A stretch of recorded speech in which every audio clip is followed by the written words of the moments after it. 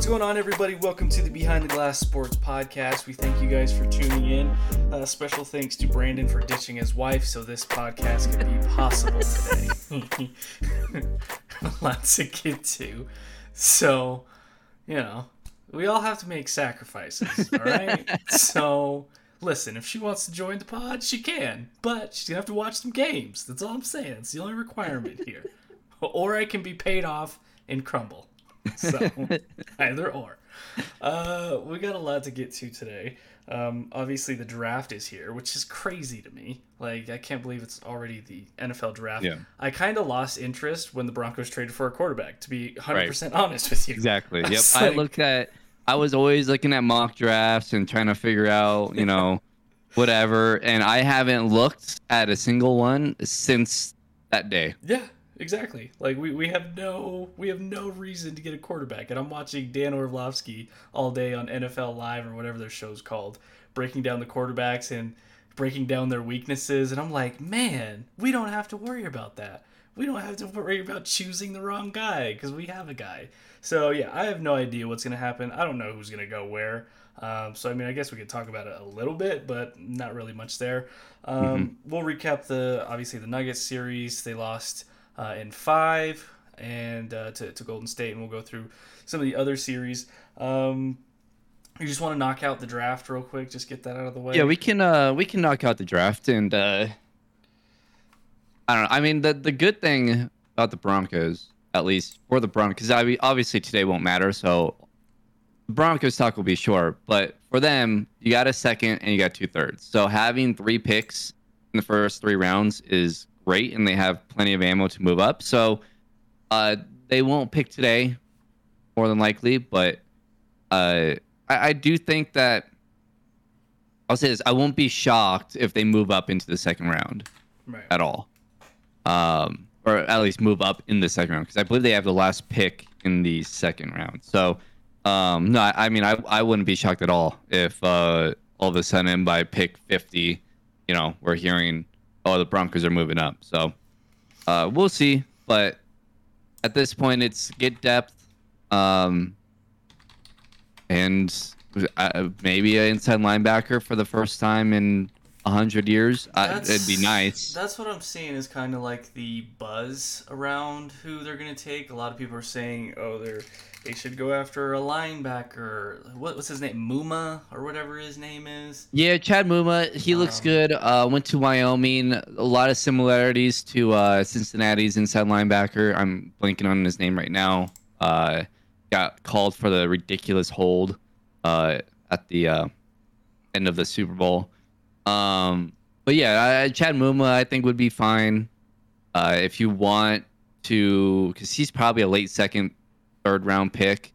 You want to move up and grab one of the other, I guess, highly touted linebackers. You could do that, but that's probably the biggest need is that, and probably secondary help after that. Yeah, I'm looking at the Broncos on their website. They put together, Broncos mock draft roundup, a final batch of predictions before the draft. This was a couple days ago.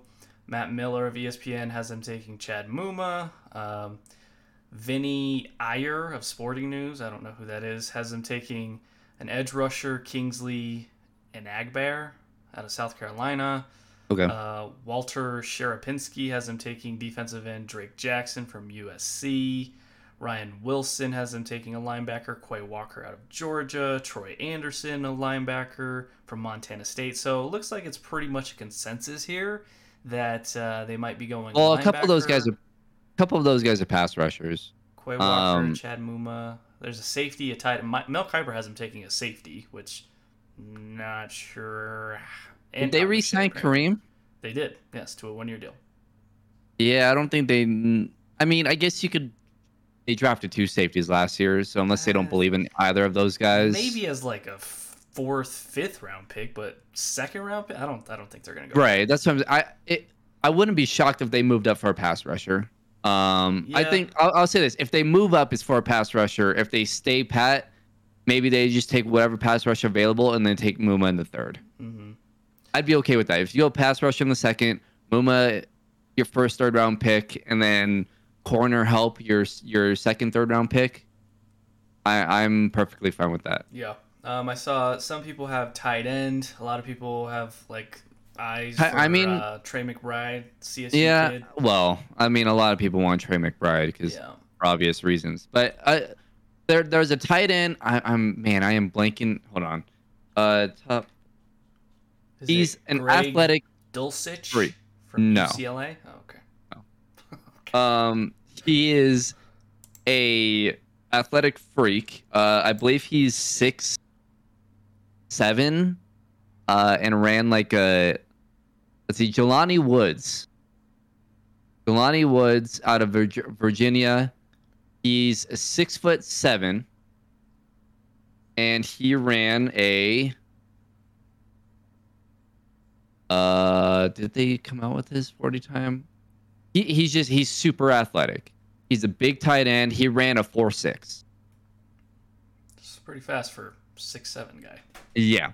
Yeah. So they could use tight end help. And that's who I would take. I would take Jelani Woods. 44 catches, 598 yards, and 8 touchdowns for Virginia. I wonder what his knock is. Honestly, probably blocking is a big deal. And I mean, if you're that big, you would think you should be able to block fairly decently. But yeah, I mean, blocking, obviously speed's not an issue. So that's usually it. Usually with those long athletic tight ends, they're not the best blockers in the world. Mm-hmm. So Right. yeah, I mean, tight end depth, linebacker, edge rusher. I did see, this kind of sparked my interest. One of these guys had them taking that running back from Georgia. Obviously, that's not going to happen now, given the re-signing of Melvin Gordon. Not sure how you feel about the signing. It's a one-year deal for $5 million. I would take I'm one of those. I would take a running back every year. No, obviously not in the first or second round, but Yeah. I would take one in the 6th or 7th every year because you never know. And that's probably the one position where it's kind of easiest to find a diamond in the rough, basically. So, I mean, yeah, I wouldn't. If they took one in the 4th, 5th, 6th, or 7th, I wouldn't be upset. Yeah, I mean, that's fine. I don't know. I guess having Melvin Gordon back is fine. I just don't want him to be the starter. I think we've established that, given how he finished the year last year. He had a great start to the year, but then how he finished, especially, what was that, in the last game or in the Cincinnati game where he had the fumble? Or was that the Philly game? I can't remember. I try and put those, terrible Broncos memories behind me now. But as long as he's not starting, fine. We'll get to see what Mike Boone does. There was some speculation that could Philip Lindsay be coming back because he said, I'd love to make a return. I was like, yeah, of course you would now that they have a quarterback. I bet you would. But I don't know. We'll see how it goes. I mean, I don't mind Melvin Gordon. I think he's a solid player, but I just don't want him to be the starter. But we'll see how that goes. Probably defense, tight end. Maybe find some offensive line help. Who knows? Okay. Any other comments on the draft before we move on? No, I mean, it should be interesting, though. It should be a lot of fun to just kind of see. I'm guessing there's going to be a lot of trades this year. I've heard a lot of, so it should not be, heard, like I'm an insider. I've seen that a lot of people are talking about that a lot of people or a lot of teams are, feeling around to see what it would take to move back or what they could get. Seems like this draft isn't really that good. There's no like elite, like we got to have this guy, right? Mm-hmm. They're all, I would say whoever goes 1, it's sounding like it's going to be Trayvon Walker. He would have gone, I don't know, between right around 15 maybe last year. But I'll also say that, pick 60 this year would have probably gone, pick 45 last year, right? So there's not a lot of super high end, but I do think that there's a lot of depth in this draft class, which is good for the Broncos. Yeah. We'll see. We'll see how George decides to manufacture things, if he gets creative and trades up, or if he just stands pat, maybe moves up in the second round. We'll see how all that goes. NBA playoffs. There's a lot going on. We got some action right now. Toronto is up 3 on Philadelphia. That's a sweaty game right there if you're a Sixers fan. Doc Rivers getting a little testy with the media about his blown 3-1 leads, especially throwing the roster he had on one of the teams under the bus. Like, did you see that? Go look at that roster and what I had to coach. There was popsicle sticks, a couple paper clips, a stapler, and just duct tape. That's what I had to work with. I was like, wow, Doc, that's kind of jacked up. But this is going to be an interesting game to watch in Toronto. If Toronto wins that, you go to Game 7, and then from there, anything can happen at that point. Do you want to talk about the Nuggets series first, or is there any other series that you want to get to? Oh, no, actually, you know what? We got to get to the Brooklyn series because I did not see that coming. I'm very upset that you made me you talked me into picking the Brooklyn Nets because I had initially picked the Celtics.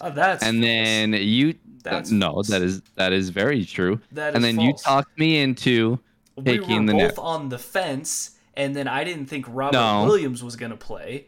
And then we both said we trust the big two of Brooklyn more than Boston. So don't put this on me. This was a mutual decision. Instead of getting off on the exit, we kept going down the highway, and joke's on us. The highway had a split in the middle and we fell into the ocean. That's not on me. We both decided to go down that road. All right? So I didn't see that coming. Me into it. I didn't see that coming. I don't think anybody I didn't see a sweep.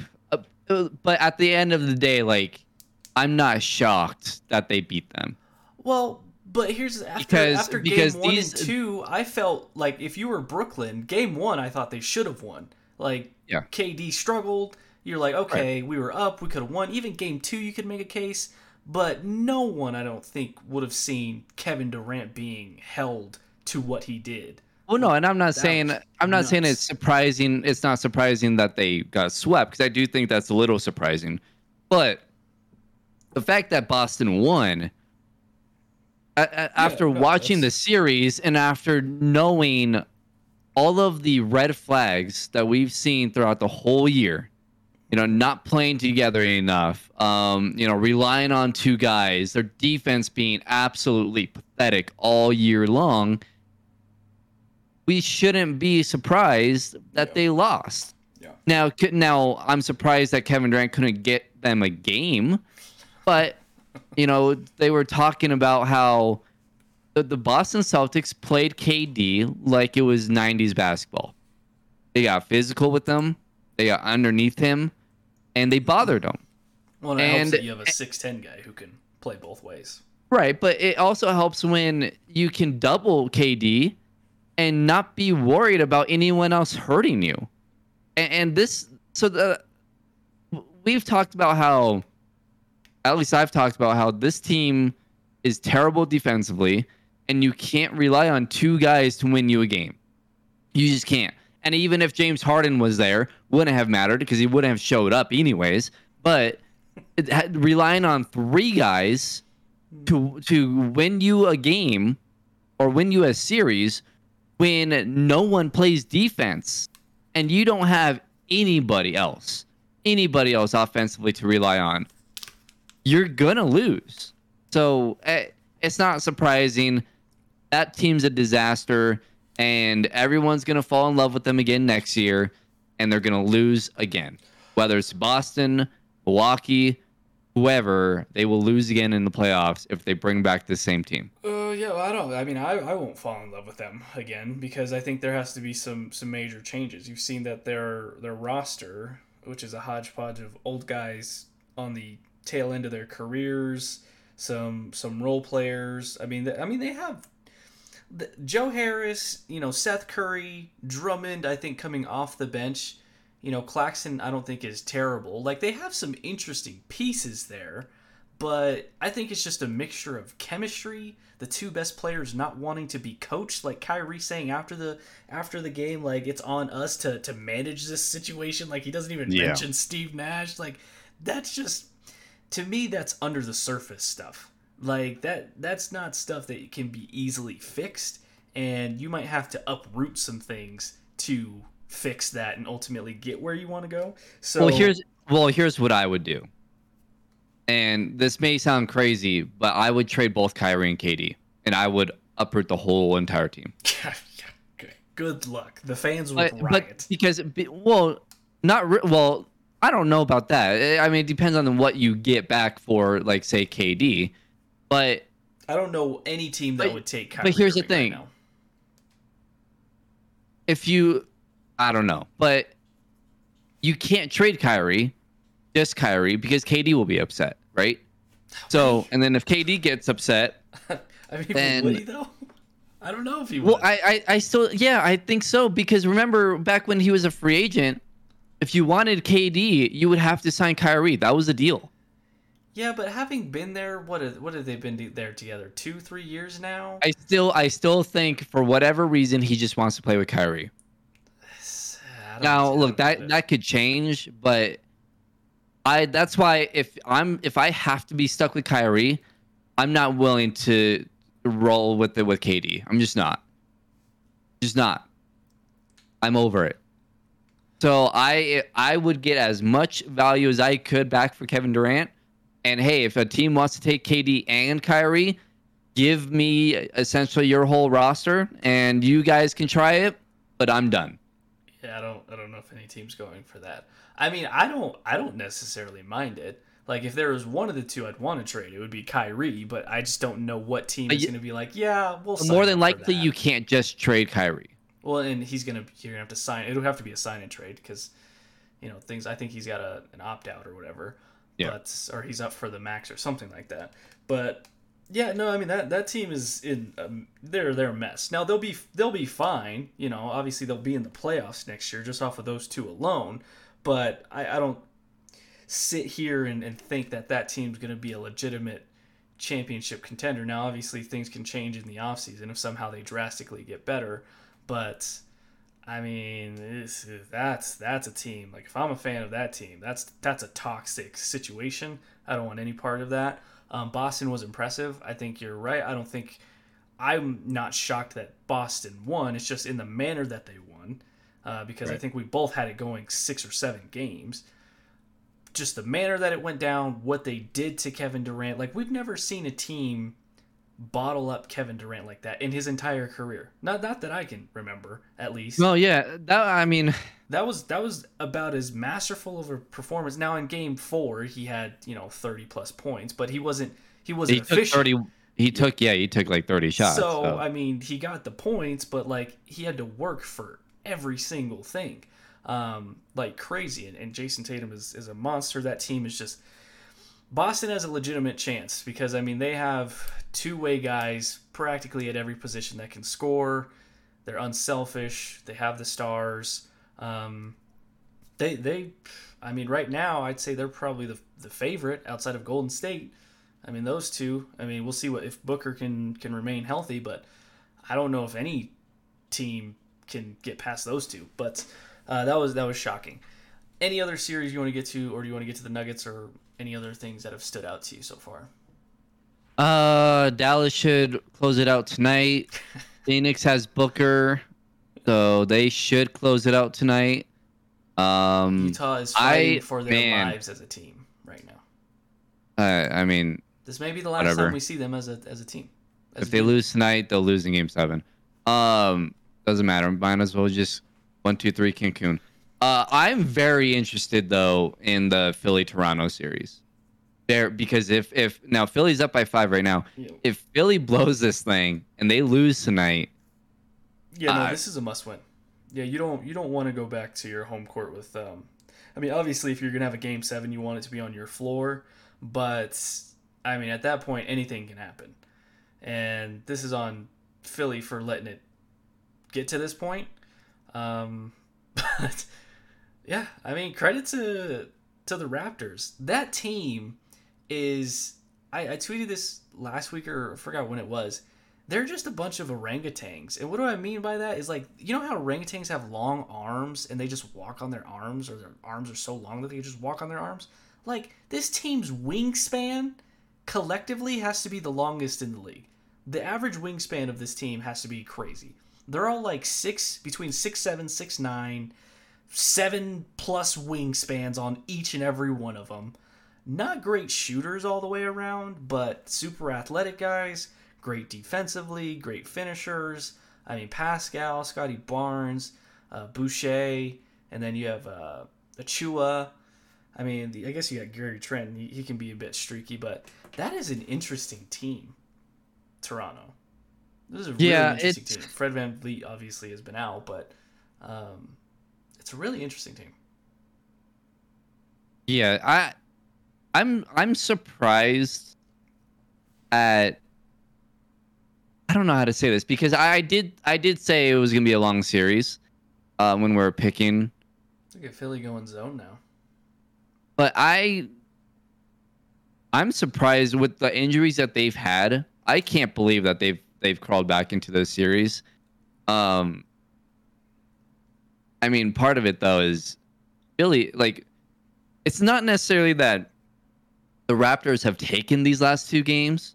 It's more Philly is just they just don't. Man, they have Embiid and he's great. But James Harden and James is playing well so far. He has 8 points, but he's been absolutely terrible in this series. I mean, he's been pathetic. Maxey hasn't been good, but he's a young guy. You shouldn't have to expect him to go off. Big first or second game? He had a big first 2 games, I think. But yeah, I don't know. It's just a weird situation in Philly. If Harden doesn't play well the rest of this game and Game 7, if there is a Game 7, I mean, what do you do if you're Philly? I don't think you really try to do this again with him. I don't know. I think they will. I mean, what other option do you have? I mean, are you going to trade James Harden and try and get something? I think you're kind of in a position where you're kind of stuck with it. And I guess to an extent you can use the excuse of, well, let's get a full season under our belt with him and all that jazz. But I mean, I don't know. I mean, Philly's a weird team too, because it feels like they kind of are one of those teams where, kind of like Utah in a sense, to where they do things in the regular season to where you expect big things, and then when it gets to like the time to do it, they don't deliver. And I don't know if that's not just a James Harden being on the team type of thing, because I felt like they've done that pre-James Harden too. So right now still at 5. First quarter's about to end. But Toronto's making a little bit of a push here, so we'll see how that series goes. 3-2 if they win. Game 7 in Philly. The Phoenix-New Orleans series has been fun, obviously because Devin Booker has been out, so it's been New Orleans has actually had a chance to win. But I would be highly shocked if this series didn't end tonight. I mean, what are they? They're back in New Orleans for Game 6. What's crazy is they're only favored by 3. I thought it was 2. I heard on ESPN. It was 2 for a while. Now it's at 3 because everyone's betting on Phoenix to win and to cover. I mean, it seems like it's fairly quick for Booker to be coming back. Really quick. Yeah, that's a concern. Because obviously 2 to 3 weeks, and when did he get hurt? Like Game 3, 2, Game 3, I think. So I don't think he's been out. It's maybe been like a week and a half, maybe. But hey, I mean, okay. I personally think, I would just give him as much rest as possible. Now, if it got to a Game 7, okay, maybe we think about it. But I still even think then Phoenix could close it out in Phoenix in a Game 7 situation. But that's a dicey game, man. It is a dicey game because if he hurts it even more, good luck. But that's been a fun series. How do you think this would have played out if Zion was playing? If he was fully healthy playing the whole series, Yeah. I think they're up 3-2 and a chance to close it out tonight. I've been thinking about that because, I mean, New Orleans has quietly built an interesting team, too, with Oh, yeah, and Herb it goes back to Jones. Philly. They should have traded for CJ McCollum. I mean, I was Yes. Well, I mean, CJ has his issues, too, though. He's very inconsistent as well. well. We saw that the other game. Well, it's not like James Harden has his issues, right? But, I mean, his peak is better than CJ's, but... sure, but you have to give up more. Well, yeah. But it's just an interesting team. Like, these other teams are starting to, instead of tanking, like, they're starting to build some really interesting teams. I like Herb Jones.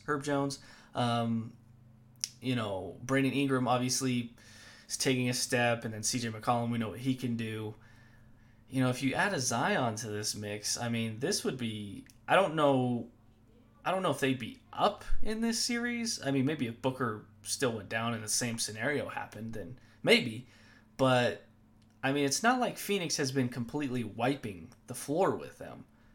So, and they've been making it tough on Chris Paul. They've been making him work. Alvarado, Herb Jones, I mean, they're throwing bodies at him. They're making him work.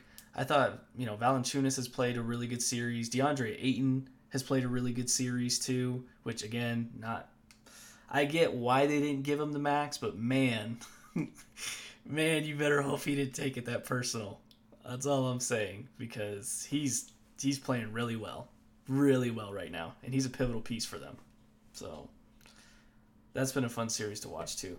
I don't know if the Jazz, is it in Utah? It's in Utah tonight. What's the series in that one? Is it 3-2 Dallas? Yeah. Dallas, I think, probably let one get away the last game. Yeah, It's over. I'd probably say they close that out. Did you see It's Rudy over. got stung in the face by one of his own bees? Huh? Apparently, Rudy Gobert has a beehive, and he got stung in the face by one of his own bees. So, his face, he posted a picture to social media, and his face was all swollen. He's going to play, but he might look a little disfigured out there on the court. Somebody better get him some Benadryl. Yeah, I mean, I think if it doesn't end tonight, I think the Mavericks do eventually beat them. I think this is just the end of the road for the Jazz. I mean, I think they've hit their peak as a team, kind of like the Blazers did. The Blazers came around and they knew it. They realized it. I think that's kind of where Utah's going to have to go. Now, who they choose to keep is going to be interesting, whether it's Gobert or whether it's Donovan Mitchell, what have you. But yeah, I think that one's kind of ran its course there. Chicago Milwaukee series, I didn't really watch much of that one. That one kind of was boring to me. Atlanta Miami, didn't really care much for that one. I'm trying to think, are we missing any other series here? I think that's pretty much it. But yeah, Miami beats Atlanta 4-1.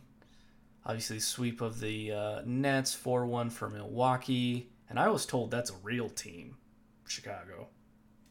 Actually, they were hurt, so I guess you can't really say too much there. Even if they would have lost in whatever they did, 5. Philly, we talked about that one. Oh, let's get to Memphis, Minnesota. What a ride this whole series has been. This has probably been the most fun series by far. With the Pelicans and Suns one being a close second, I think. This one is... I never know what I'm going to get from either team going into a game.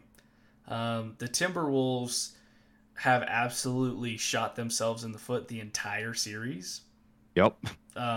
Like, you can make an argument they should be up. They probably should have won this in 5. Or maybe even swept them. Probably 5 is more likely. But, again, that's the youth. Everybody's been saying this. Minnesota is the dumbest team in the NBA. They literally have the lowest collective IQ as a basketball team. From the fouls they make, and decisions they make at times. You know, Anthony Edwards going for a steal in the waning moments of the last game to give Ja a layup. Like, as a team, this whoa, there's got to be some maturity and growing up there in the IQ department. But it's been a fun series. It's just with Minnesota too. I mean, Anthony Edwards has been impressive. I'll give you that. I wanted to see it first in a series. I think he's had more moments than not. There's still some moments where he does struggle, but he's hit some big shots in this series.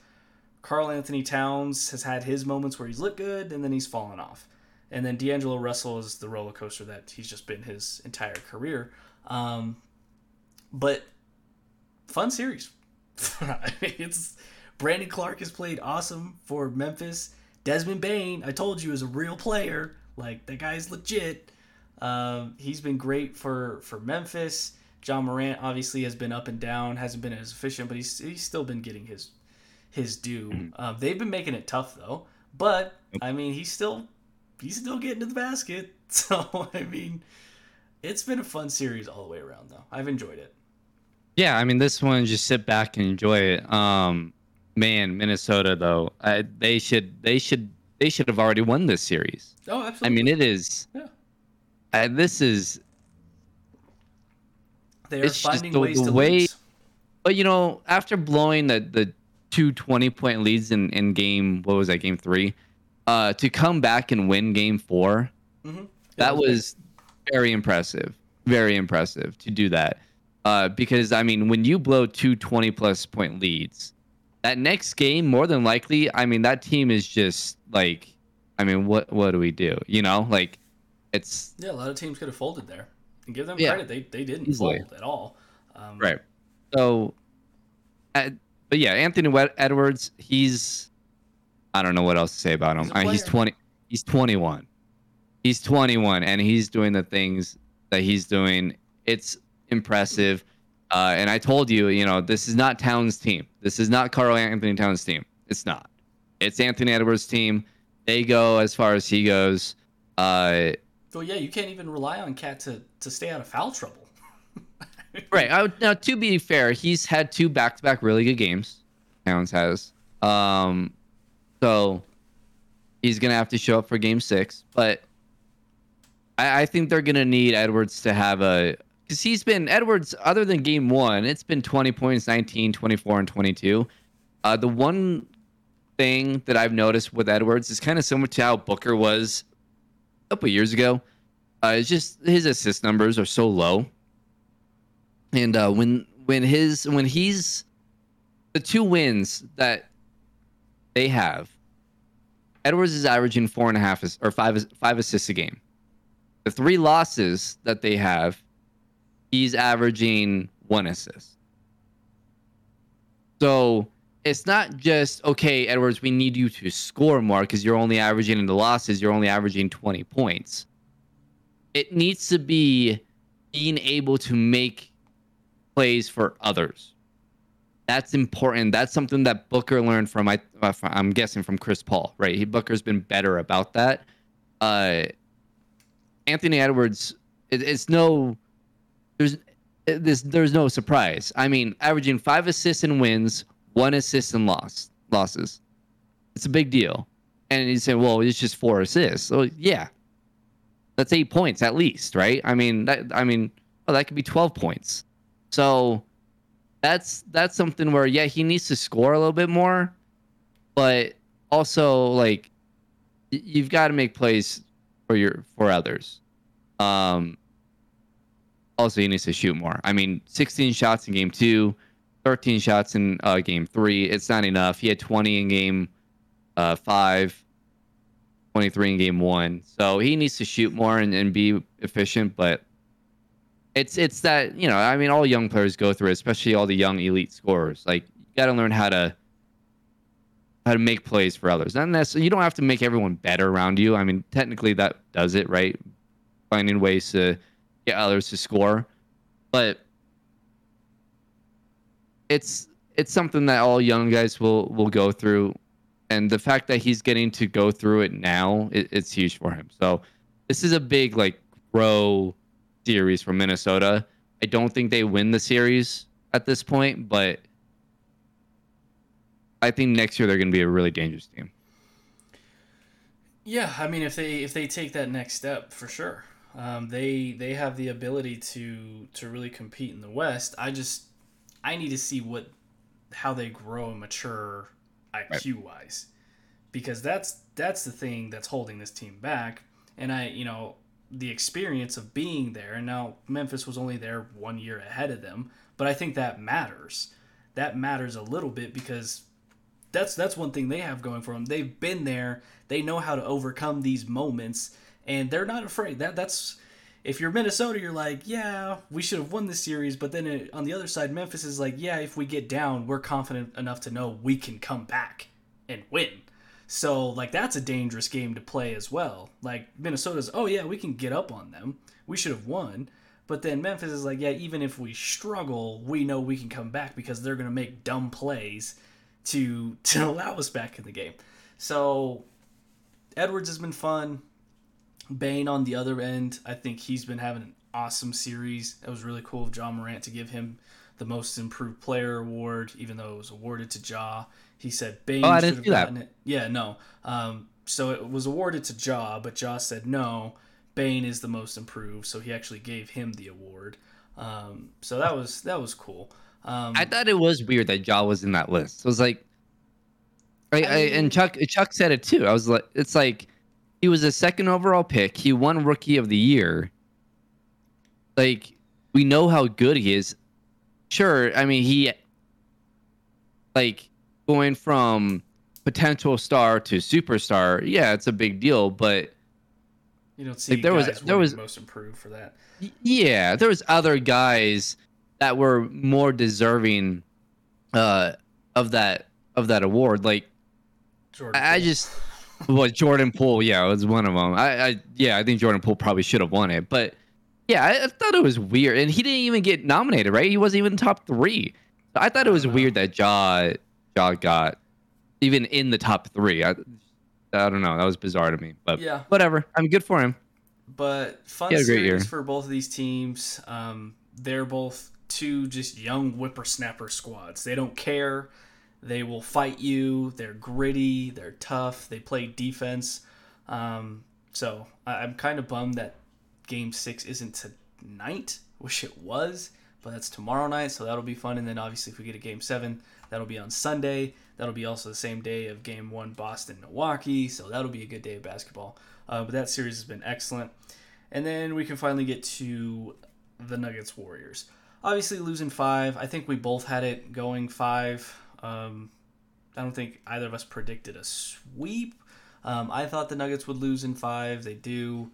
But you know what? Give the Nuggets credit. I mean, obviously the first 2 games, you were like, this is going to be over fairly quickly. And Draymond's locking up Jokic, and everybody's, all this, and you're hearing, the MVP can't even get 1 game, and all this type of talk. And then Game 3 on, Nuggets had a shot to win that one, but they folded down the stretch. Obviously, they take Game 4. They were up by 10, I think, at the most last night. Had a chance to win that game even late. But Will Barton and Aaron Gordon were completely atrocious down the stretch of that game, throwing turnovers left and right. But, I mean, I'm not even mad. Like, I don't know if Nuggets fans are mad. I don't think you should be mad. Like, I think this should have been the realistic expectation of this team. I mean, I'm honestly more happy that the year is done than if they would have won. Because I think if they would have won, it would have given you false optimism, false hope. I'm just glad that Jokic gets to rest. I'm glad it was a quick series. He can go rest, take as much time as he needs. Obviously, he hurt his hamstring last night. Of course, all big 3. Obviously, Jamal got hurt there in April of last year. Some people think MPJ, that's where he tweaked his back in the preseason. And then, obviously, Jokic ends the year with a hammy injury there. And then Will Barton got hurt there as well. So, listen, it was a hard-fought series. There's one thing that you can say about Michael Malone teams. Like, we can debate whether or not he's the guy, whether you think this team can win a championship under him. I think that's all fair. But to say that he's not a good coach and that he doesn't his guys don't play for him. Those two things are false. Now, is he the best coach in the league? No, but if you want to fire Michael Malone, tell me who's going to be your replacement, because I don't think there's a lot of guys that you can just cherry pick and say, oh, he's going to be better than Malone. Well, I'll say this: there are things, yes, that Malone could be better at, but the things that he's great at, that's not teachable. That's not something that he can be better at. The players love him. Mm-hmm. There's a reason why this team doesn't just lay down and die ever, right? There's a reason why this team could have easily just folded this whole season, really. Absolutely. And said, like, whatever, we're going to win 35 games and who cares? Not to mention they could have just folded in the playoffs too. There's a reason why they didn't. There's a reason why they fight. There's a reason. I mean, we should, like, the big one, the obvious one, the one coach that DeMarcus Cousins loves is Michael Malone. Mm-hmm. With all the issues that Cousins has had with coaches and whoever, the one that he's been great with is Malone. That's not something that you can just be like, oh yeah, well, this guy's better at X's and O's, so it's going to translate. It's not. And more than likely, it probably won't, because these players love Malone. They're willing to fight for him. They're willing to go into battle for him. Yeah. Like, that's a big deal, and I don't think people realize that. Like, and maybe eventually they'll get to a point where it's like, okay, these players will follow Jokic, and they'll fight for Jokic. Not necessarily you have to, the coach doesn't have to push them, right? It can be Jokic that does it. But, I mean, it's not like Malone doesn't make adjustments. He's just really slow at it. He just needs to make adjustments sooner. Well, and those are things that he can get better at. Absolutely. But I'll say this too. Like, and Stan Van Gundy tweeted this out. And I don't know if you follow Nekias Duncan on Twitter, but he's an exceptional follow, by the way. Basketball related, like, great breakdowns, all this stuff. Like, casual fan is like, oh, Malone needs to make adjustments. He doesn't make adjustments. You can't. We see with such a narrow view of the game. Like, Stan Van Gundy was breaking this down. I forgot what series he was talking about when he was talking about it. It might have been, actually, I think it was the Brooklyn series, actually. They were like, oh, Steve Nash isn't making adjustments. He was like, no, that's false. He's tried this, and none of it has worked. Boston's just been better and had a counter and had an answer to it. So just because you're not seeing it out there doesn't mean the coaches aren't making adjustments. Now, Obviously, if it's not translating to success on the court, then obviously it's not working. So maybe they need to find better adjustments. So that's a fair criticism. Whatever they're doing, it's not working. They need to be better at finding solutions. Okay, fair. Well, here's the other thing. You're going to fire a coach in every season, I believe every season, other than this season, they've improved every year, and there's that too. But in every season, Vegas comes out and says the over-under for teams wins. The Nuggets have gone over in every season since Malone has been the head coach. So they are. I don't get why. I don't get the frustration with Malone, because it's not on him. These guys got to stay healthy. Like, right. I don't know what else to say. Like, you got to stay healthy. We're not, and like a lot of people will say, "Oh, you're just making excuses for the team," and it's when is it finally going to stop being, "Oh, we'll get them next year"? Well, can we just take a second, because this team, like you said, has gotten better every single year. Malone is the coach that brought them back to the playoffs after their drought, so let's not forget that. Now, granted, he's slow in like giving rookies minutes, but these guys still develop under him, so right. I think you have to give him credit for that. Like you said, they don't quit under him, so he still has the pulse of the team. They're still willing to fight, and you can't take that for granted. We just talked about Doc Rivers and how many 3-1 leads has he blown So don't take it for granted, because this is a skill set, coaches, it's one of those intangibles like you mentioned that you can't just have. Like you either have it or you can't teach it. You can't create it. You either have it or you don't. But I think like Malone can't win for losing. Like I was going back and forth with a buddy from the Fan last night after the game. Malone, they're talking about Jamal, and unprompted he says, "You know what? Jamal, we need to realize he's not going to be Jamal right away. It's going to be a slow build to give him confidence." And people are killing him for saying that. I'm like, what's the issue? He's being truthful. Or did you want him to say, "Oh, we expect Jamal to come out and be Bubble Jamal"?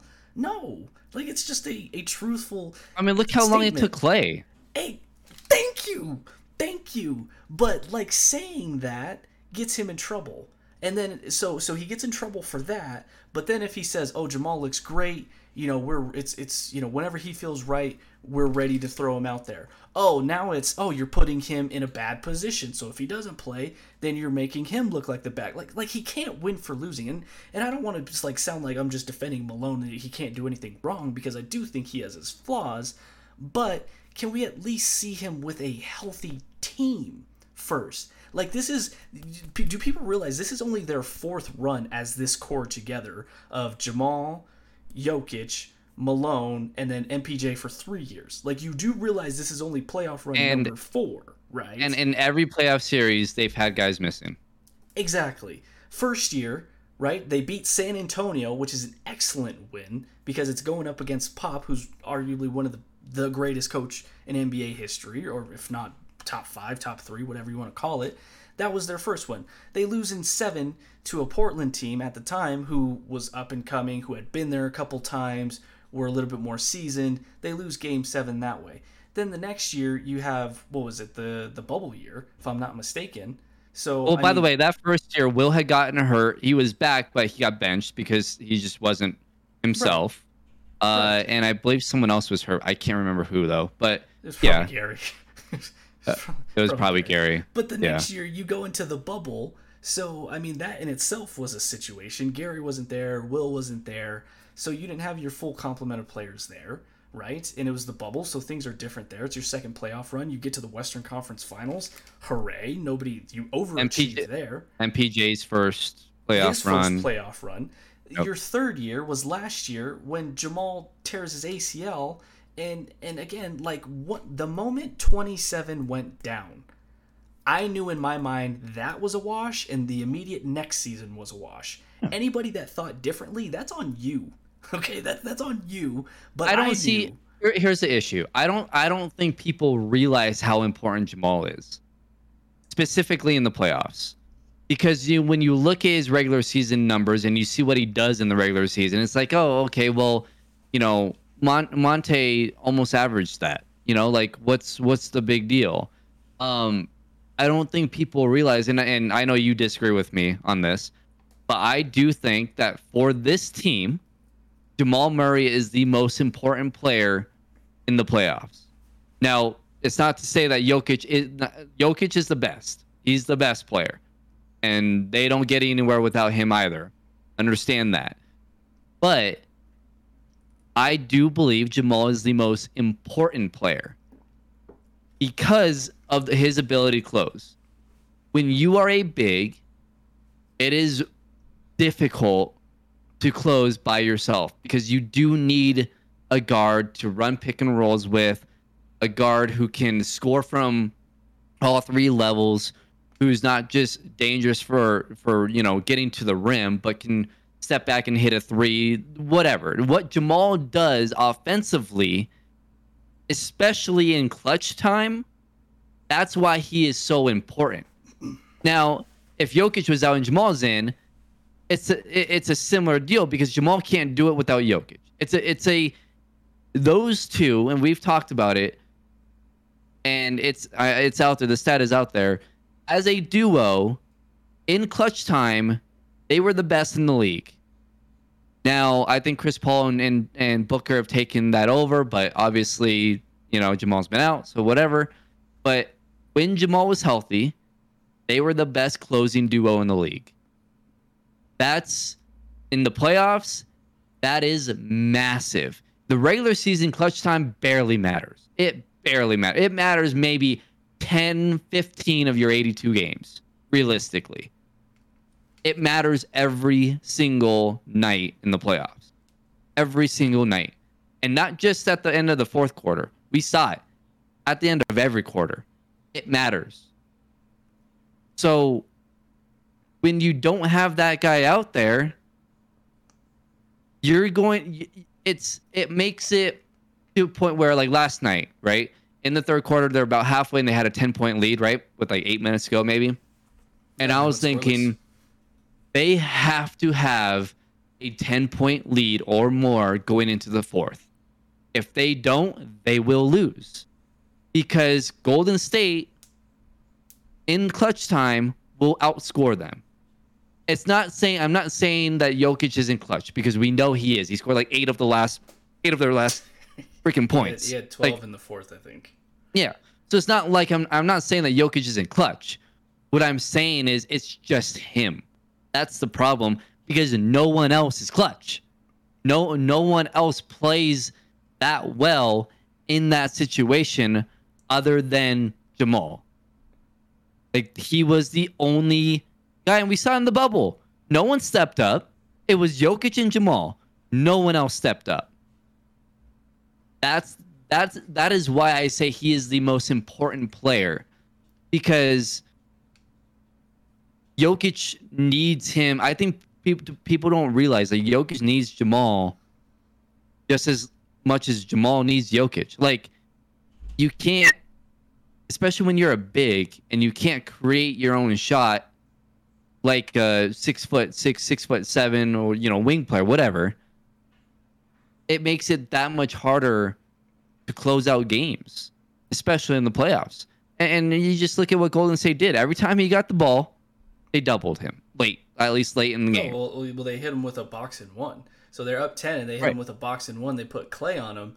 And if you go back and watch the game, Draymond's not even guarding Aaron Gordon. Like, he's already shading, or whoever's on the baseline, they're already. You can't do that if Jamal's playing. No, you can't do that. You absolutely can't do that. You can't do that if MPJ's playing either. So, and if you have, imagine that, if you have all three of those guys, you can't do any of that. Imagine that. I'll say this. I don't know if you'll agree with me, but I think even with MPJ out, if they had Jamal, I think they win the series. I really do. And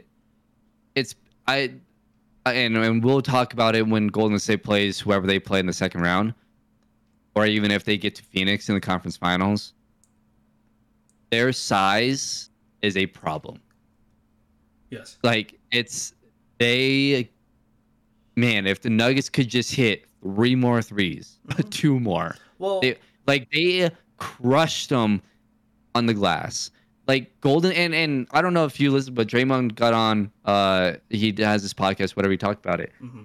They are severely undersized. Mm-hmm. Severely. And they can't do anything about it.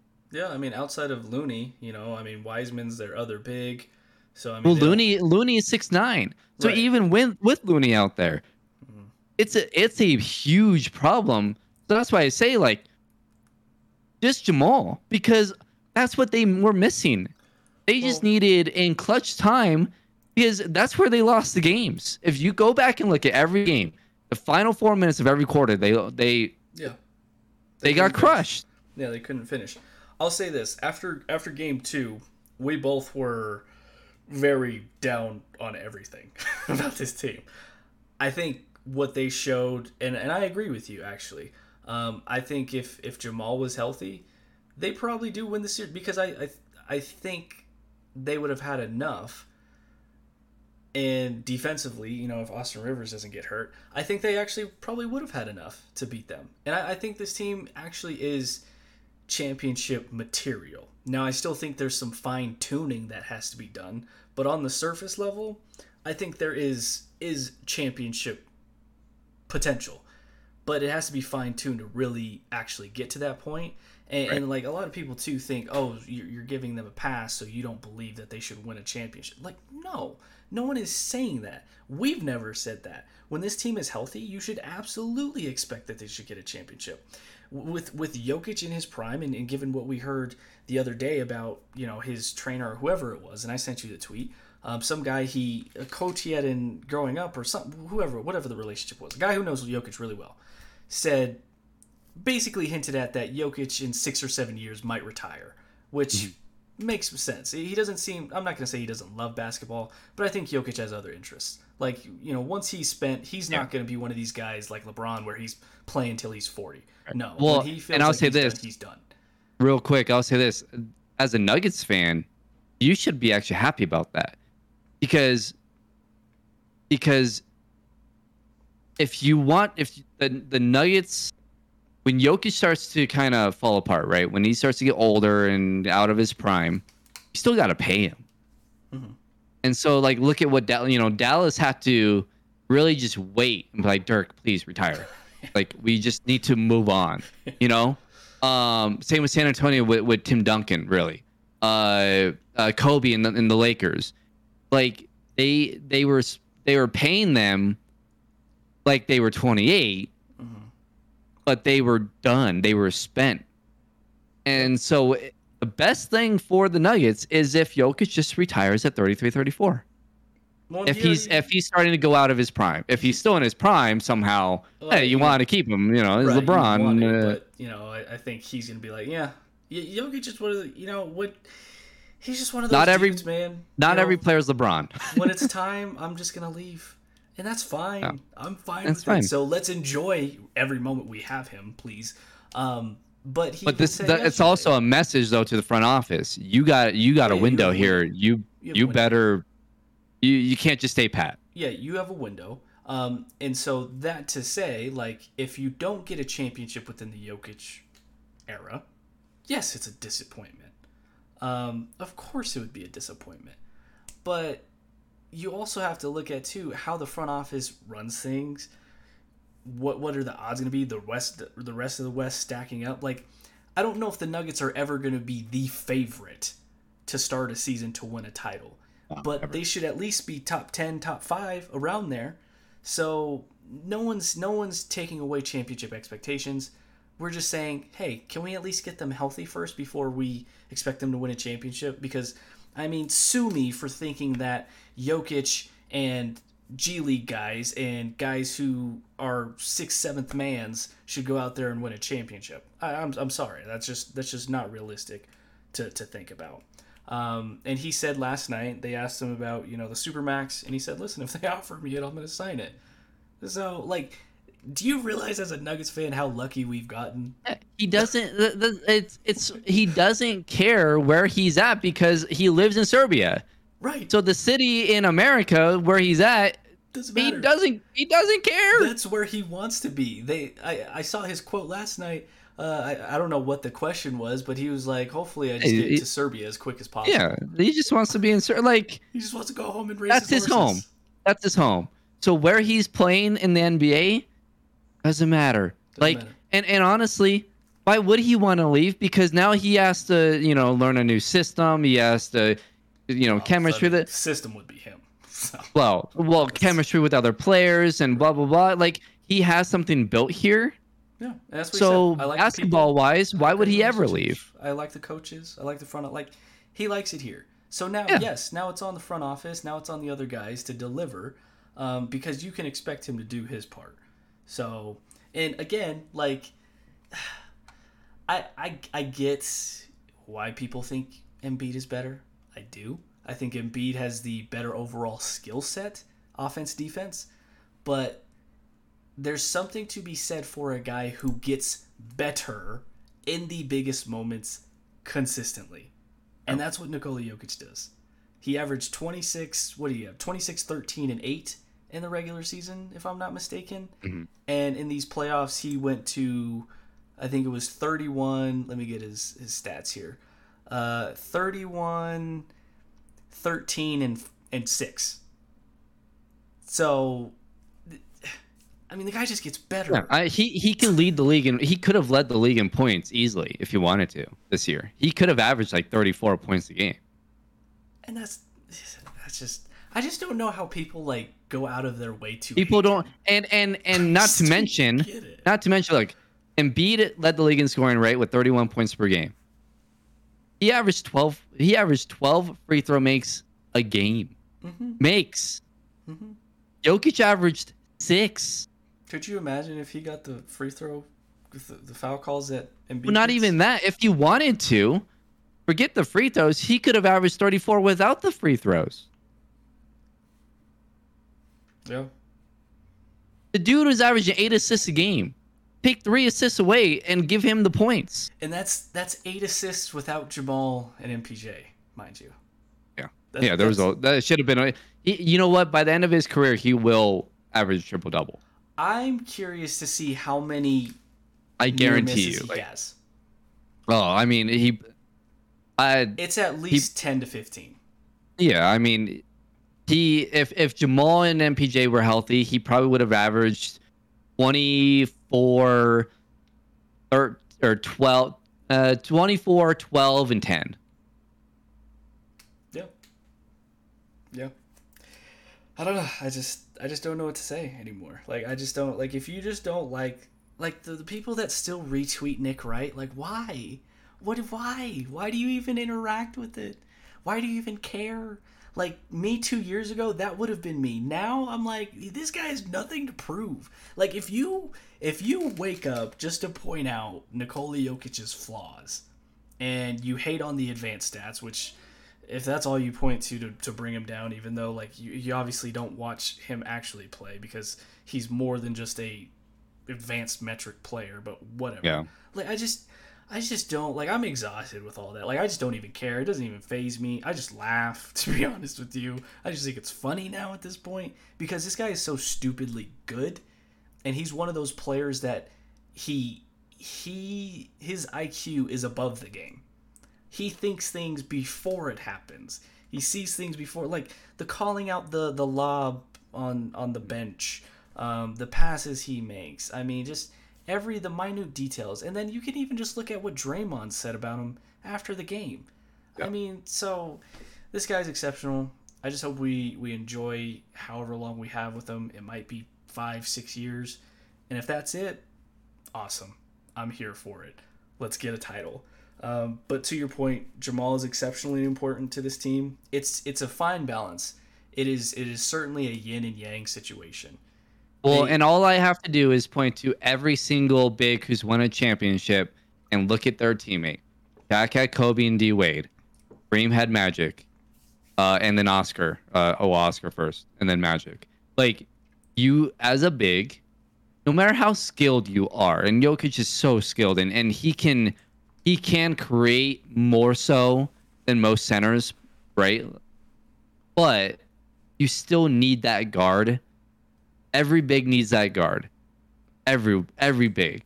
And for Embiid, he needs James Harden or Ben Simmons, right? Like, he needs those guys. Now, they need to play well in the playoffs. He might need something more than those guys. Well, yeah.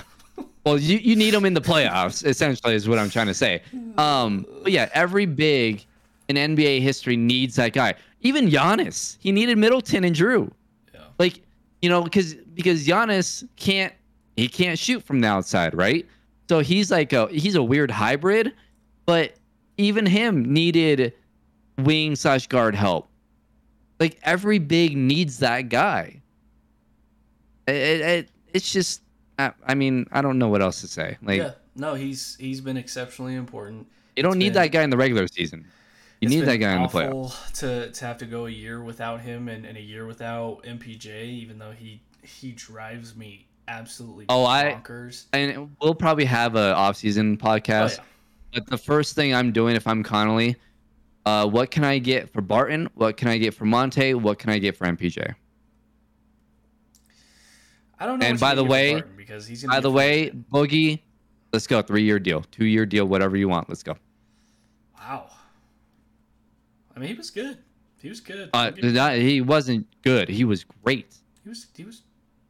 Yeah. I mean, I think he's a nice compliment to Jokic off the bench. He's perfect on the bench with Jokic. He's perfect. I I don't know what you're gonna get for Barton because I mean he's gonna be a free agent this year. I thought he I'll had a take. player option for Well, one. well, here's the thing. But It's his contract, right? You just want to get rid of his contract so you can sign someone else. I'll take fill the vending machines for 2 years. see, I'm not as low on Monte as you are. I just think Monte Well, needs to go back look, to no. his roots. Well, here's it. I love Monte. I do. My issue is though with Bones. Like it's Bones. It's not necessarily Monte. It's Bones. Can I just say for a second too? And I know I've been on the MPJ thing, like I would trade him, but I mean, if we got a playoff run with Jamal, Jokic, MPJ, and Bones all on the floor, can you imagine the electricity? That Oh would yeah. be- I mean, talk about death lineup. that's death lineup 2.0. What do you?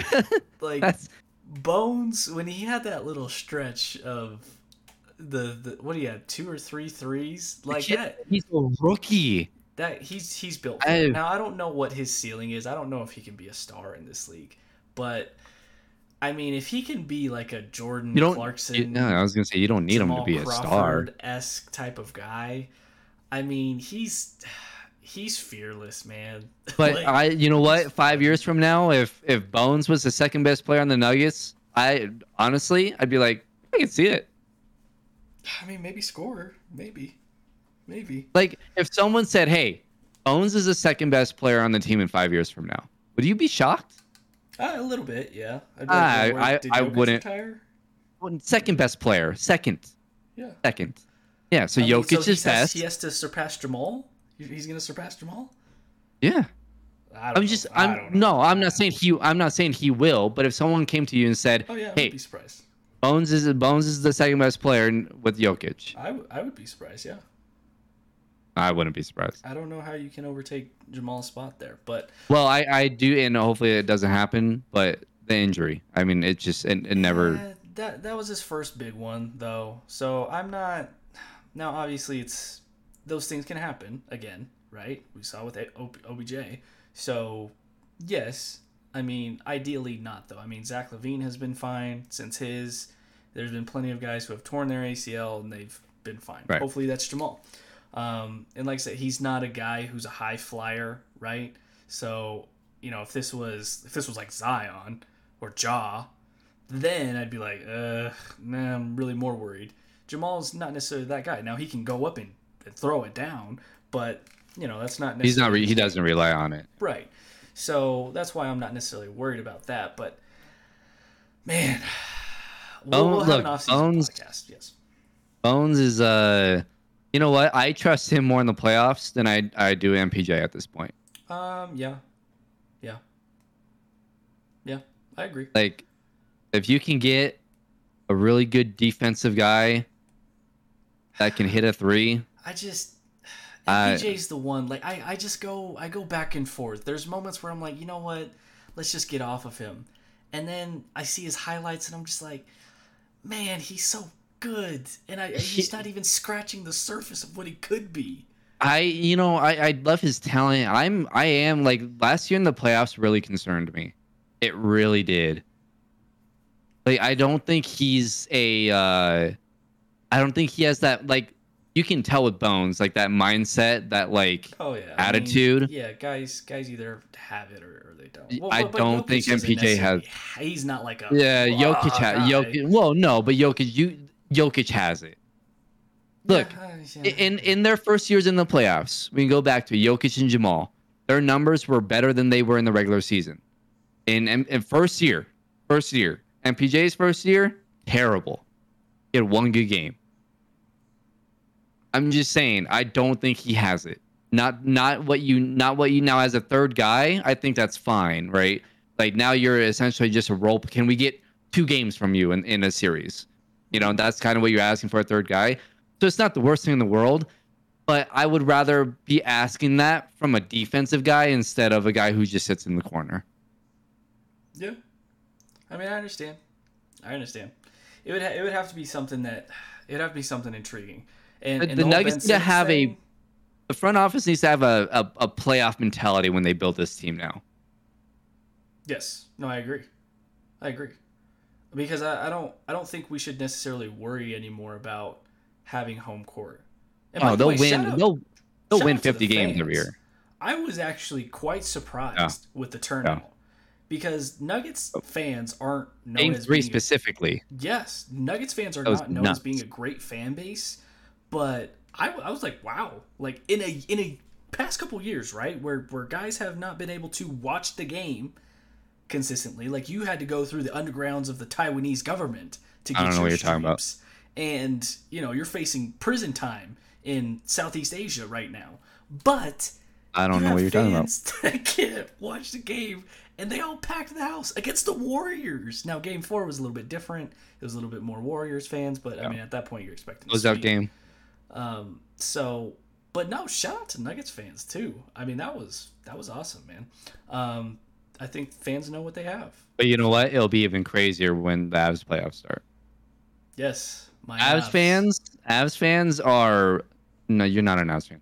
Avs fans are bonkers in the playoffs. I have my sweater already. Okay. Nico and the boys. I want to see a picture of that. Moose is his nickname. Did you know that? Only real fans know that. Miko Rantanen. Me and Miko. Just my friend. Yeah, no, I'm ready for my Avs playoff run. We have the Sharks, I'm pretty sure, lined up in the first round. So, I'm going to sweep those guys. That's what we're going to do. I don't know who they're playing. Has it even been set yet? I don't think. No, it's not set yet, but it sounds like it's gonna be Nashville. Oh, Who? By the way, they play tonight. the Avs? Oh, do they? Of course they do. Of course they do. Yeah, I remembered. Duh. No, Avs fans. Yes, Avs fans are exceptional. In the regular season, the Avs were 1-2 against the Preds, not counting tonight. We'll see what happens tonight. So they can even up the season series tonight. Cool. We'll see. That's a team that has You jinx them. They're gonna choke. I don't jinx them. They're gonna win Stanley's Cup. Like we're going all the way. They're toast. We are the Suns of the NHL. We are the Chiefs of football. Good lord. That's what we are, or of hockey. Oh, they're dead. No, we're gonna win it all. And when we do, I can't wait for that crumble. That crumble. Come on, Memphis. I need one more from you. Come on, Memphis. Come on. I'm almost there. All right. No, shout out to the Nuggets for a great season. It was very painful at times, but we got through it. Jokic was an amazing watch. Go race your horses, big fella, and eat some donuts and drink some Coke. Yeah, enjoy it. Yeah, no, honestly. just maybe a month before training camp, lose that weight again, so that no one freaks out. Don't come back 300 pounds like you did when you signed the max the last time. When you signed the max this time, let's try and stay in shape this time, right? And not be morbidly obese. No, it was an up and down season, but glad it's done, honestly. But it was fun to watch, and he should get his MVP, I'm assuming, here soon. So that'll be fun. It's nice to just watch the playoffs without having to stress about it, honestly. So good for Nikola, good for the team. And we'll run it back next year. We'll have some off-season podcasts lined up. I already reached out to our guy Jake, who's going to have his off-season breakdowns. Love that. So already talked with him. We're going to get him on at some point. And then Ryan Blackburn. I thought he was ignoring you. Oh no, that's Ryan. Ryan just he did tweet me the other night though. He did respond to a tweet. I tweeted him and he responded. He sounded so depressed. I don't know. Why don't you like my tweets? Why don't you interact with me? Love me. No, I messaged Ryan, but he hasn't messaged back. So he's busy. He's busy. That's why. No, we'll try and get him or maybe Harrison or somebody on to talk about the season, how it went, their perspective, and what this team does going forward. So it should be fun. We have the NFL draft. Is it on now? I think so. Yeah. Yeah. So now we're strictly in first pickman. I mean, it takes like 30 minutes for one pick. So probably not. Still the Jags are on the clock, but the pick is in. So now we're full Russell mode now. It's all Broncos from here on out. Well, and then the Avs. Yep.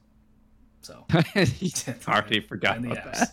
that. Rockies are playing good too for now. No, they're not. They got swept by Philly. Okay, so they're starting to come back to earth then. All right. They're back to being, That did not last very long. All right, it does not. That's gonna do it for us today. We thank you guys for tuning in. For Brandon Stoll on the other side, I'm Stephen Preach Jr. This has been the Behind the Glass Sports Podcast.